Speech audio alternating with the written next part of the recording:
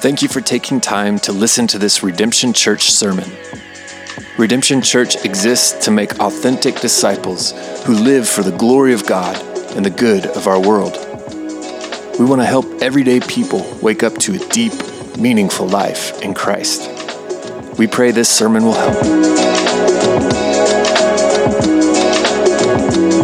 For more information about Redemption Church and for additional resources, please visit redemptionokc.com. Good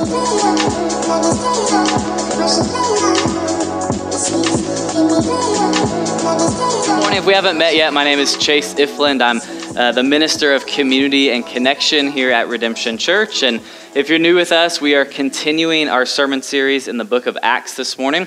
We are almost at the end. We plan to wrap up this book at the end of July, which means we are down to the last couple of weeks in this series. And for the last few months, we've been primarily following the Apostle Paul throughout the book of Acts on his missionary journeys through the first century world. And today we're going to be in Acts 19, which is a really powerful and crazy chapter that one commentator called the climax of Paul's missionary work. But before we get there, show of hands, who remembers when Kanye West's album Jesus is King came out a few years ago? Anybody? See a lot of hands. We were still living in North Carolina at the time, and so I don't know if it was the same here, but I remember out there when that album came out, everyone was talking about it. Whether or not people listened to Kanye West before that album or not, everyone seemed like they were listening to that album and wanted to talk about it. I remember our pastor in North Carolina referenced that album or quoted lyrics from one of those songs in basically every sermon for like 2 or 3 months. I've only been at Redemption for 3 years, so I don't know for sure. My guess is that Jeff has never quoted Kanye in a sermon, but I don't know. I'm not saying he's not hip enough. I don't know.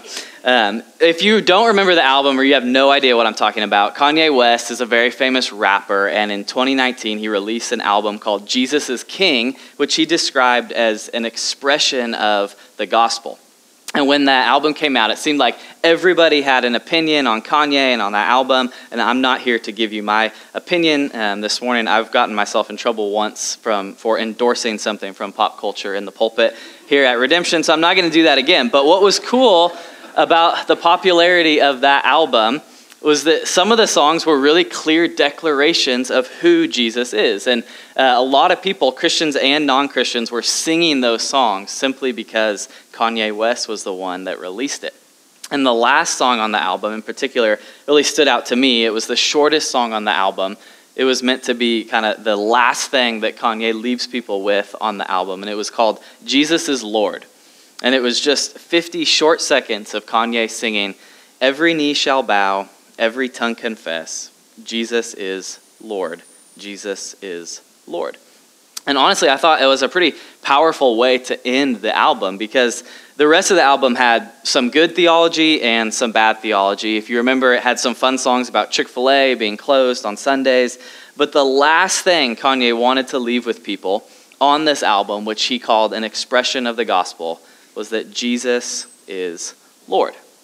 And that's a phrase or concept that gets thrown around a lot in our culture. If you watch the Oscars or the Grammys, you'll probably hear at least one acceptance speech where someone thanks their Lord and Savior, Jesus Christ. You might hear an athlete being interviewed after a big win, and they might say, "First, I want to thank my Lord and Savior, Jesus Christ." We hear those words, Jesus is Lord or Lord and Savior, Jesus Christ, a lot, both in the church and even in the wider culture. But what do we really mean when we say that Jesus is Lord?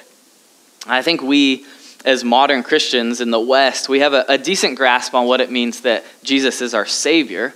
He's the one who offers forgiveness of sins and eternal life with God after we die. But we struggle a little bit with what it means that Jesus is our Lord. And I think the main reason we struggle with Jesus as Lord is because we don't really like the implications of what that means. The implications of Jesus as Savior, forgiveness of sin, living forever in heaven, those things sound great.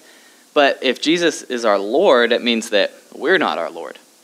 And if we're not our Lord, Jesus is our Lord, it means he gets to tell us what we should believe and what we should do, and that begins to make us a little bit uncomfortable. Jesus is Lord is an easy thing to say, it's an easy thing to sing, but it's a very countercultural message that's really hard to actually live out. But even if the phrase Jesus is Lord or Lord and Savior Jesus Christ has become a bit of a cliche that you expect to hear in acceptance speeches or post-game interviews, it is true. Jesus is both Savior and Lord. And if we only see him as Savior but not as Lord, then we've missed the complete message of the Bible. If Jesus is Lord, but we don't live like he's Lord, then we're not honoring the rightful King of the universe who created us and who governs all things.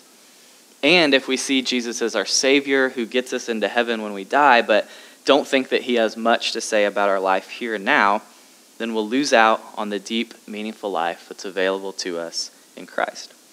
And so the stakes are high when we're talking about what it really means that Jesus is Lord. And in Acts 19, in our text this morning, we see examples, several different stories that illustrate Jesus as Savior and Lord play out in the city of Ephesus. And the two things together combined in that city is what makes this chapter so powerful and potentially could be considered the climax of Paul's missionary work. So let's dive in and see what God's word has for us this morning. Look with me at Acts 19, and I'm going to start by reading just verses 1 through verse 10. So it says, "And it happened that while Apollos was at Corinth, Paul passed through the inland country and came to Ephesus. There he found some disciples. And he said to them, 'Did you receive the Holy Spirit when you believed?' And they said, 'No, we have not even heard that there is a Holy Spirit.' And he said, 'Into what then were you baptized?' They said, 'Into John's baptism.' And Paul said, 'John baptized with the baptism of repentance, telling the people to believe in the one who was to come after him, that is Jesus.' On hearing this, they were baptized in the name of the Lord Jesus. And when Paul had laid his hands on them, the Holy Spirit came on them, and they began speaking in tongues and prophesying. There were about 12 men in all. And Paul entered the synagogue and for 3 months spoke boldly, reasoning and persuading them about the kingdom of God. But when some became stubborn and continued in unbelief, speaking evil of the way before the congregation, he withdrew from them and took the disciples with him, reasoning daily in the hall of Tyrannus. And this continued for 2 years, so that all the residents of Asia heard the word of the Lord, both Jews and Greeks." And so at the very end of Acts 18, the last chapter that we looked at last week, Paul had visited Ephesus for the first time, but it doesn't appear that he stayed very long before continuing back to his home base in Antioch.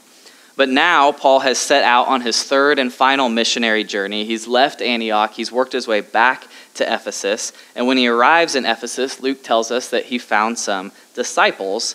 But when Paul asked them if they had received the Holy Spirit, they said, "No, we didn't even know that there was a Holy Spirit." And so Paul digs deeper. He asks them about baptism. They tell Paul that they have been baptized with John the Baptist's baptism, to which Paul responds that John's baptism was about repentance, which is part of the gospel, but it was supposed to point towards Jesus and his life, burial, and resurrection, which is the complete gospel. And so Paul baptizes them again, this time in the name of the Lord Jesus, and they receive the Holy Spirit. There's a lot going on in these first verses, and some of it is pretty confusing. When I first read it, some of the questions that came to my mind were, are these disciples genuine Christians when Paul meets them, or are they not saved until after Paul baptizes them and tells them more about the story? And if they are Christians when Paul meets them, how is it possible for them to be Christians but not have the Holy Spirit? And then why does Paul have to lay his hands on them for the Holy Spirit to come? And then when the Holy Spirit comes, why do they immediately start speaking in tongues? There's a lot going on in this little story, and we don't have time to unpack everything there. But I do want to explain just a couple of things that are going on in this passage. And one of the reasons I think it is important to dig into the mess a little bit here is because this is one story that's been used by certain church traditions to suggest that the normal pattern for Christian salvation is to trust Jesus and be saved, and then later on to receive the Holy Spirit, and for that reception of the Spirit to be accompanied by speaking in tongues in order for it to be genuine. And just by reading this story, it kind of seems like that could be what's happening here. And so you might understand why somebody could come to that conclusion, because it looks like this group was maybe a group of genuine Christians who had trusted Jesus in the past for salvation. Then Paul meets them, they receive the Holy Spirit, and they begin speaking in tongues. But it's a lot more murky than that. And I think, like many of the stories in the book of Acts, we should see this story as something unique happening here and not something that we should expect for everyone. Here's a couple of reasons why. First, Luke calls this group disciples in verse 1, which makes us think, well, that this group has to be Christians. And they could be, but it could also be that Luke is just telling us that Paul is assuming that they're disciples, but then he finds out they really aren't. Or it could mean that they were disciples of John the Baptist, not disciples of Jesus. Then Paul asks them if they received the Holy Spirit when they believed, and it could be that Paul is affirming that they genuinely believed, but they may not have the Spirit. Or it could be he's just assuming that they genuinely believe, but then when he hears they don't have the Spirit, he figures out his assumption is wrong and he realizes that these are not actually Christians. And again, it's a tricky little story to nail down exactly what's going on here with this group. And one of the reasons why it's so tricky is because when we read it, we're trying to read it with our 21st century categories of what it means to be saved or converted. But remember, in the first century here, this group was a group of Jews who had grown up following God. They had grown up knowing the Old Testament. They had heard about John the Baptist's preaching about repentance, and they obeyed that, it looks like. They got baptized. And so, in other words, they were doing the best that they could with the information they had about what it meant to follow God as a first century Jew. But then they met Paul, and Paul had an opportunity to tell them the end of the story. Paul told them that everything in their Old Testament scriptures and in John's preaching was pointing towards Jesus and his life, death, burial, and resurrection. And then when they hear the gospel, they are baptized in the name of the Lord Jesus and receive the Spirit. And this time in the first century, as Paul's going out and proclaiming the gospel and others are going out, is this time of transition where the Jews in the first century are learning that Jesus is the rightful fulfillment of their Jewish faith. And so you have groups like these who are doing their best to follow God all throughout their lives. And then Jesus as the Messiah breaks in their lifetime, and they come to believe in him as the Messiah. That doesn't happen today because everybody, all the Jews, know about Jesus. And so we can't just take our categories that work today and impress them upon the story, or it's not going to make sense to us. And so were they saved before they met Paul or not? Well, it's not really fair to say for sure, but what we can see clearly is that they needed to learn more. They were missing the full message about who Jesus is, what he came to do. They were missing the Holy Spirit. And so Paul teaches them about Jesus, he baptizes them in his name, and they receive the Spirit. And then the last tricky part of the story is that the Spirit only comes when Paul lays his hands on them, and then when the Spirit comes, his coming is really obvious because it's accompanied by speaking in tongues and prophesying. And we've already talked about this several times in the book of Acts, so I won't go into detail here. But like I said earlier, it's clear that this story in Ephesus, like many in the book of Acts, is a unique and powerful story of salvation. There are and we know this because there are stories in the book of Acts where people receive the Holy Spirit and immediately speak in tongues, and there are stories when they don't. There are stories in Acts where the indwelling of the Spirit only comes after an apostle lays hands on them, and there are stories when the Spirit comes without any apostle being present. There's nothing about the laying on of hands to receive the Spirit or the speaking in tongues after the Spirit comes that's meant to be normative for every Christian at all times and all places. That's true even in the book of Acts. These stories are the exception and not the rule. And so that means we shouldn't expect that the Spirit would only come on us if an apostle or Jeff lays his hands on us, or that salvation is only real if speaking in tongues follows it. Here's how John Stott summarizes this story, and I think it's helpful. He says, the norm of Christian experience, then, is a cluster of four things: repentance, faith in Jesus, water baptism, and the gift of the Spirit. Though the perceived order may vary a little, the four belong together and are universal in Christian initiation. The laying on of apostolic hands, however, together with tongue speaking and prophesying, were special to Ephesus as to Samaria, in order to demonstrate visibly and publicly that particular groups were incorporated into Christ by the Spirit.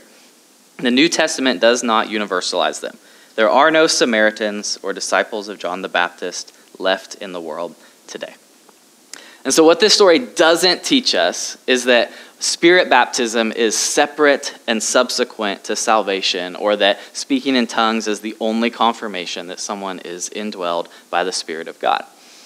But what this story does teach us is that in salvation, there ought to be a cluster, to use Stott's word, of these four things present, including repentance of sin, faith or trust in Jesus, baptism, and then receiving the Spirit.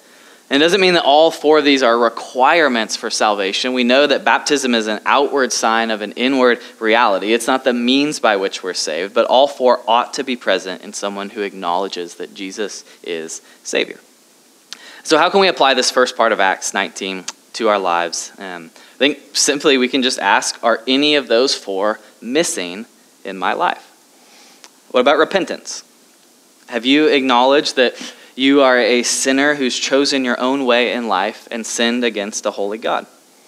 None of us is as bad as we could be, but even the best of us can't measure up to God and his standard. Have you repented and acknowledged your need for a Savior outside of yourself to pay the penalty for your sin and reconcile you to God? What about faith in Jesus? Have you trusted in Jesus and Jesus alone as that Savior to give you forgiveness of sins and new life? This group in Ephesus knew they were sinners. They had repented of their sin, but as we see here, it wasn't enough. They needed to trust in Jesus, the only one able to forgive sins and give new life. And it's a danger for us, even though there's no disciples of John the Baptist in the world today, this is still a danger for us as well. We can trust in the faith of our parents or the faith of church attendance or the faith of simple belief in God for salvation. And we can repent of our sins, but not look to Jesus for salvation. And none of that is enough because Jesus and Jesus alone saves. Then third, have you been baptized? We had the privilege of celebrating 4 baptisms last Sunday. It was an awesome time celebrating together as a church after service. Baptism is a public declaration of your allegiance to Jesus and your acknowledgement that Jesus is your Savior. And so if you're trusting in Jesus but haven't been baptized, we would love to baptize you. And then lastly, can you point to evidence of the Holy Spirit in your life? Paul said the fruit of the Spirit, that which should come out of a person who's filled by the Spirit, is love, joy, peace, patience, kindness, goodness, faithfulness, gentleness, self-control. Do you see these things increasing in your life? Not that you perfectly live this way, of course, but are you increasingly marked by the fruit of the Spirit or by the fruit of the flesh, which Paul says is sexual immorality, impurity, sensuality, idolatry, sorcery, enmity, strife, jealousy, anger, rivalries, dissensions, divisions, envy, drunkenness, orgies, and other things like these?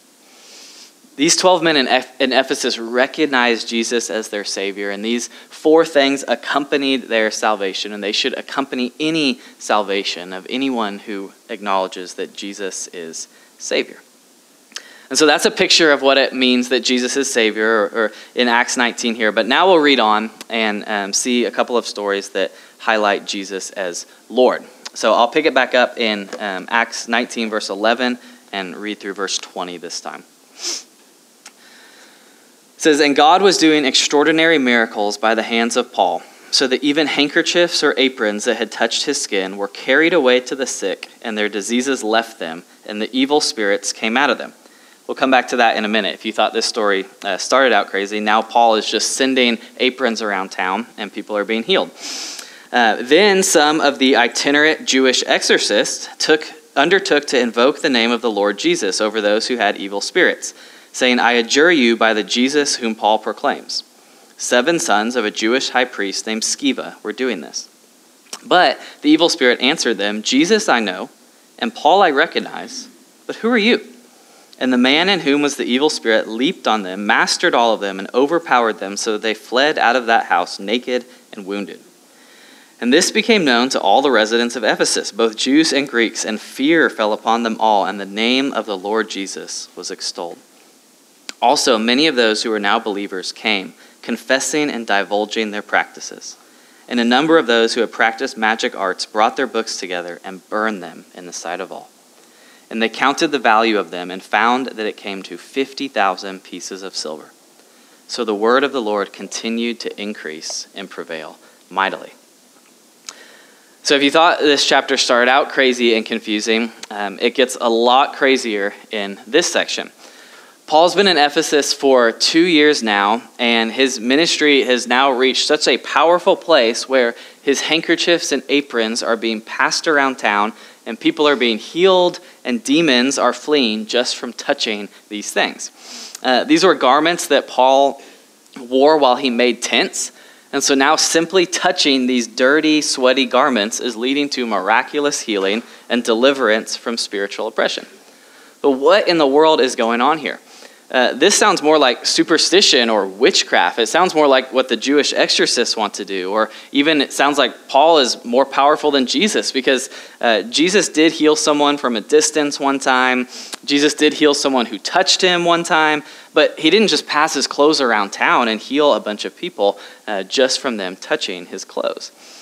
And so it's really crazy stuff that's going on here, but there's two important aspects of these miracles that we need to understand and make sure we see. Number one is that verse 11 says, God was doing this. This was God's power at work. This wasn't Paul trying to make some money or earn some fame, which is what we see the Jewish exorcist trying a few verses later. This was God genuinely displaying his power. The other important aspect of these miracles is that Luke calls them extraordinary miracles. By definition, a miracle is already extraordinary, but Luke adds this, extraordinary miracles. And the word that Luke uses here is not something like awesome or incredible, which is usually how we use that word, extraordinary. This word that Paul uses, or that Luke uses, literally means unusual, or even more literally, not the common way. And so Luke is telling us that this wasn't normal. God didn't do this through Paul in every city he went to. This is the only instance in the book of Acts where we read about God using an apostle's clothes to heal people and cast out demons. And so the two things we need to see here, that God was doing these miracles, they were genuine displays of God's power for his glory, and that this was unusual. This wasn't normal for Paul. It wasn't normal for any Christian. And so then we should ask, well, then why did God choose to do this through Paul in Ephesus? And I think the rest of the story shows us why. Because in response to these miraculous healings and deliverances, we get another crazy story where these itinerant Jewish exorcists knew that Paul claimed to do these miracles because of the power of Jesus, and so they want to harness that power for themselves. This group was known for going around the first century world performing magic and claiming to cast out demons. And the way they did it was they would often recite this long list of names of different gods and goddesses and powers just to make sure that they wouldn't leave anyone out. And just in case any one of them was actually the real God and could actually do these things, they wanted to make sure to include that God's name in their list. And so now it seems like they want to make sure they add Jesus to their list. And Luke tells us about a specific situation with a group of exorcists who were the 7 sons of Sceva, who was a Jewish high priest. This group attempts to cast out a demon by the name of Jesus. They say, I adjure you by the Jesus whom Paul proclaims. And then we get this response that is supposed to be funny. I heard a couple of chuckles when we were reading it, because the demon says, Jesus I know, Paul I recognize, but who are you? So the demon is intimately aware of Jesus and his power. He's aware of Jesus' power displayed through Paul, but he's never heard of the sons of Sceva, and he's not very impressed. And instead of the demon listening to the sons of Sceva, the man that's possessed by the demon attacks them to the point where they have to run out of the house naked and wounded. It's meant to be a humorous story, and it also is a stark contrast to another famous story that you might remember from the Gospels, where Jesus encounters a man who has been possessed by many demons. And Jesus, one man, by himself in his power, easily casts out the many demons from that man. But here in Acts 19, you have 7 men trying to cast out one demon, and yet the one demon masters the 7 men. Jesus could command many demons at once, but many men couldn't even command one demon. And so the contrast of those two stories highlights for us that there's power in the evil spiritual forces of the world over human beings, but it's even greater, Jesus' power over the evil spiritual forces. And the result of the story here is verse 17. This became known to all the residents of Ephesus, both Jews and Greeks, and fear fell upon them all, and the name of the Lord Jesus was extolled. But Ephesus was a very pagan city. It was the home to the temple of Artemis, which was larger than the Parthenon in Athens. It was considered one of the 7 ancient wonders of the world. It was a city where everything revolved around false gods and the worship of these false gods. And that was true for a lot of pagan first century cities, but it was especially true here in Ephesus. The city was known for their worship of Artemis, and everything in the city revolved around Artemis worship. It was a city much like Athens, or even more so, that we saw a couple weeks ago, where Paul entered the city and he couldn't help but notice that the city was full of idols, and it provoked him to his spirit. Ephesus was equally as idolatrous to Athens, or even more so. The city was held captive by these false gods and the evil spiritual power in the city. And so why did these powerful displays of God's power happen in this city more than in other cities we've seen in Acts? Why did God choose this city to use Paul's dirty rags to heal diseases and free people from demonic oppression? Why did this story of a demon causing a man to beat up 7 other men so that they run out of a house naked happen here in Ephesus? And it was to display that Jesus, not Artemis or anyone else, is Lord. One commentator says it like this. He says, "This story, and presumably others like it, became known among both Jews and Greeks in the area, and the effect among a superstitious people was to cause both fear and praise for the name of Jesus. In a situation where people were gripped by superstition, perhaps the only way for Christianity to spread was by the demonstration that the power of Jesus was superior to that of the demons." So what took place in Ephesus very clearly displayed to the people of that city that everything else they worshiped and looked to was worthless compared to Jesus. The statement, "Jesus is Lord," was on display for all to see in the city. And Jesus' lordship is on display all over the pages of the New Testament. In the Gospels, Jesus calmed a storm, demonstrating that Jesus is Lord over the natural world. He turned water into wine, demonstrating that he's Lord over physical matter. He cast out evil spirits, demonstrating that he's Lord over evil spiritual forces. He healed sickness and disease, demonstrating that he's Lord over our bodies and our cells. And he rose from the dead, demonstrating that he is Lord over life and death itself. Over and over again, Jesus revealed to the world that he was the rightful Lord of all.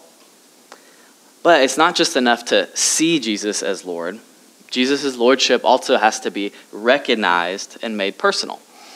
The 7 sons of Sceva in this story, they knew Jesus was powerful, but they wanted to harness Jesus' power and use it secondhand for personal gain. They wanted Jesus to be Lord over demons and disease, but they didn't want Jesus to be Lord over them. In verses 18 and 19, though, we get a picture of what it looks like, not just as to see Jesus as Lord, or not just to desire Jesus' lordship power, but to actually recognize that if Jesus is Lord over all things, he ought to be my Lord as well. So notice what happens here in these verses, 18 and 19. Luke says, "Many of those who were now believers."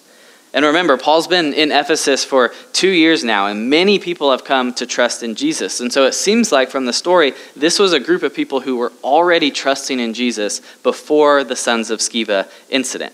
And it says, "Many of those who are now believers came, confessing and divulging their practices. And a number of those who had practiced magic arts brought their books together and burned them in the sight of all. And they counted the value of them and found it came to 50,000 pieces of silver." So this was a group of Christians in Ephesus who had been involved in the occult, just like the sons of Sceva. They had become Christians, but apparently they had continued to participate in some of these evil practices in the city. But then when they saw Jesus' lordship displayed so powerfully through Paul and through the Sons of Sceva incident, they came and they confessed their sin. They burned their incredibly valuable books that they needed in order to practice their magic. In other words, these were believers. They were genuine followers of Jesus who believed that Jesus was Lord, but at the same time, they were holding on to something else over here that possibly earned them some money, or maybe just notoriety, or maybe they just liked doing it, even though those practices were inconsistent with Jesus' lordship over their lives. It's interesting that the title, Lord Jesus, shows up so much here in Acts 19. The group in that first section who didn't really know Jesus was baptized in the name of the Lord Jesus. The Jewish exorcist here try and invoke the name of the Lord Jesus. And the result of the incident with the sons of Sceva was that the name of the Lord Jesus was extolled in Ephesus. And that title, Lord Jesus, it's scattered all throughout the book of Acts, but it's not really used all that much. And right here in Acts 19 and on into Acts 20 is by far the highest concentration of the usage of that title for Jesus in the whole book. And I don't think it's a coincidence. I think Luke seems to be describing the events in Ephesus in greater detail than in a lot of other cities, and the depiction that we get of what's taking place there is that there's a great spiritual battle between the false gods and evil spiritual forces of Ephesus on one hand, and Jesus, the one true God, on the other. And the battle is over the question of who is Lord? Who or what deserves my allegiance, my worship? And the battle for lordship isn't unique to Ephesus. It's not unique to a pagan world filled with gods and goddesses. We may not feel the pull to worship Artemis or to harness evil spiritual powers for wealth or fame, but the tug and pull on our heart and soul for allegiance and worship is just as strong for us today as it was for Ephesus in the first century. There's so many things calling out to us and pulling our worship away from Jesus. Even for those of us who have trusted Jesus for salvation and believe that Jesus is Lord, it's still a battle to live that out every day. In Ephesus, the cultural current taught people to make Artemis or another god or goddess their Lord. Our cultural current teaches us to make ourselves Lord. And if we are Lord, we can do whatever we want to do whenever we want to do it. And if Jesus is Lord, we're compelled to do what Jesus wants us to do when he wants us to do it. And those two things don't fit together very well. And so even for genuine followers of Jesus, every single one of us is holding on to and clinging to a few things, like these magic books here in Ephesus, that are inconsistent with Jesus' lordship over us. And it doesn't mean that we're not saved. It doesn't mean that we're not truly Christians or following Jesus. It just means that there is an ongoing battle in our heart over who is Lord, and there always will be. Chris put it like this in a conversation a couple weeks ago, this analogy that I thought it was helpful. He said that as followers of Jesus, we're all playing multiple paths in life, and we're trying to see which one makes us fulfilled and the most happy. And so we've got the Jesus path over here, and we genuinely love Jesus. We believe that Jesus died for our sins, was raised from the dead, and is Lord over all things. And so we follow Jesus. But then over here we have this other path.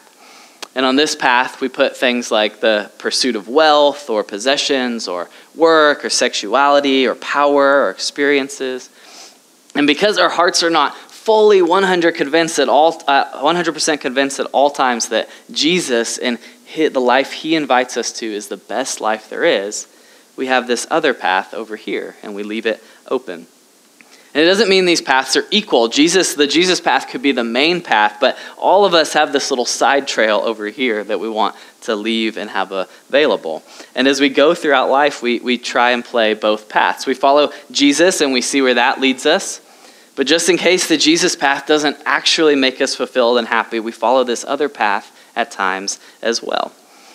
But to keep the metaphor going, these paths are divergent, and it's not possible to follow two divergent paths at once. Imagine if you're out hiking, you come to a fork in the trail, and one trail goes left and one trail goes right. And you think you're supposed to go left, but you're not 100% sure. And so instead of just going left and committing to that trail, you decide it would probably just be safer to split the difference and go straight into the woods. It wouldn't be very smart. The nature of two divergent paths is that you have to choose one or the other. If you try and combine the two, you're just going to get lost. And yet, that's often what we do with our discipleship. We follow Jesus, but just in case, we try some other paths as well. Here's how one pastor says it.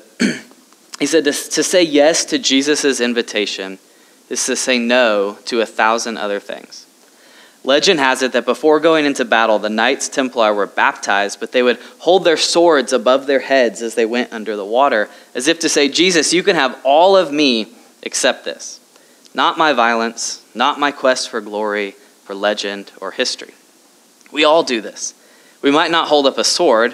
For us, it could be a debit card, a relationship, a sexual ethic, a wound, an entertainment habit, a political or even theological position. It could be anything. But how often do we say, if not in word, then by our actions, not this, Jesus, not this? What we see in Ephesus is that when these believers come and they confess their sins and they burn their books, it's a picture of what it means to say, yes, Jesus. You are Lord, and because you are Lord, you have authority over me and my life, and therefore I will lay everything aside and run down your path alone. To follow Jesus as Lord is to surrender everything to him and to allow him to guide and lead everything that we think and do. And the great paradox of it all is that laying aside the other paths we think will make us happy and looking to Jesus alone is actually the path to more joy and fulfillment than we could ever imagine. Writing about verses 18 and 19, one commentator said, "These people recognized that genuine discipleship involved letting go what they treasured in order to enjoy the blessings of God's kingdom." It makes me think of one of my favorite parables from the life of Jesus. Matthew 13:44, it's just one verse, a one-verse parable. Jesus says, "The kingdom of heaven is like treasure hidden in a field, which a man found and covered up. Then, in his joy, he goes and sells all that he has and buys that field." So the man sold everything. He laid aside everything in order to get that treasure. And the parable says that he did it in joy, not sadness, because he knew that what he was getting was far more valuable than what he was giving up. And the invitation for us is to do the same with Jesus, because the blessings of his kingdom are far greater than what the things that we cling to can provide. One more quote, and honestly, this one's a little bit dramatic, so I wasn't sure I wanted to include it, but I think there's some truth in it, and it kind of drives home the point. It says, "This means giving over those last clung-to areas of our lives, those last 3 rooms, that last 10% that we are still keeping for ourselves because we need those compensations to enable us to handle our tensions. And the sadness that so subtly clings to us like an odor, even in our goodness and generosity, is there because, like the rich young man, we are still walking away from Jesus' full invitation. We are still holding something back, still holding on to some of our own riches." I don't know about you, but as hard as it is to give the last 10% to Jesus, as hard as it is to live this out, I don't want to hold anything back from God. I don't want to just go through the motions of church and religious practices without deeply knowing the God of the universe and experiencing his blessings in my life. But to truly know God and to experience the life that he created us for means recognizing that Jesus is the rightful Lord of my life. He's the only one with the authority to provide the accurate map towards the life that is truly life. And then my response is to follow his path alone. Well, let me just summarize the rest of chapter 19, and then we'll land the plane. If you're getting nervous that we're going to read the rest of the chapter, we're not going to do that, I promise. So let me summarize. I don't know why I'm picking up my Bible. I said I'm not going to do that. The rest of the chapter continues to be a powerful story, but we just have way too many verses. And so what happens is that Paul is preparing to leave Ephesus and start back towards Jerusalem. And then he says in here that he wants to head towards Rome. But as he's preparing to leave, the tensions between the Christians and the non-Christians in the city hits a boiling point. And so apparently what happens is that so many people in Ephesus are now following Jesus and acknowledging him as Lord that the local business people who make money off of the Artemis shrines that they sell are now upset because people aren't spending as much money on these shrines. And so one of the shrine makers named Demetrius stirs up a large crowd. He gets them fired up about the health of the business in their city and the pride of the city over the temple to Artemis, and it leads to a riot. And this riot spills over into the theater in Ephesus, which is this large 25,000 seat theater that most of it is actually still there today in the city. And several of Paul's companions are dragged into the theater, and for 2 hours, it says, the townspeople are crying out, "Great is Artemis of the Ephesians." And then eventually the town clerk settles the crowd down. He says that they're in they're in danger of being charged with rioting, and so the crowd just disperses, and there's not much further escalation. And that's how Paul's time in Ephesus comes to an end. And one thing that stands out to me from this section of chapter 19 is that Paul's been in Ephesus for 2 years now, and Luke hasn't told us about anyone being concerned about the shrine business or about any rioting taking place in the city against the Christians. But now, on the heels of these believers burning their magic books, this incident takes place. And it seems like what happened in Ephesus was that Christians began giving to Jesus the last 10% that they had been holding back.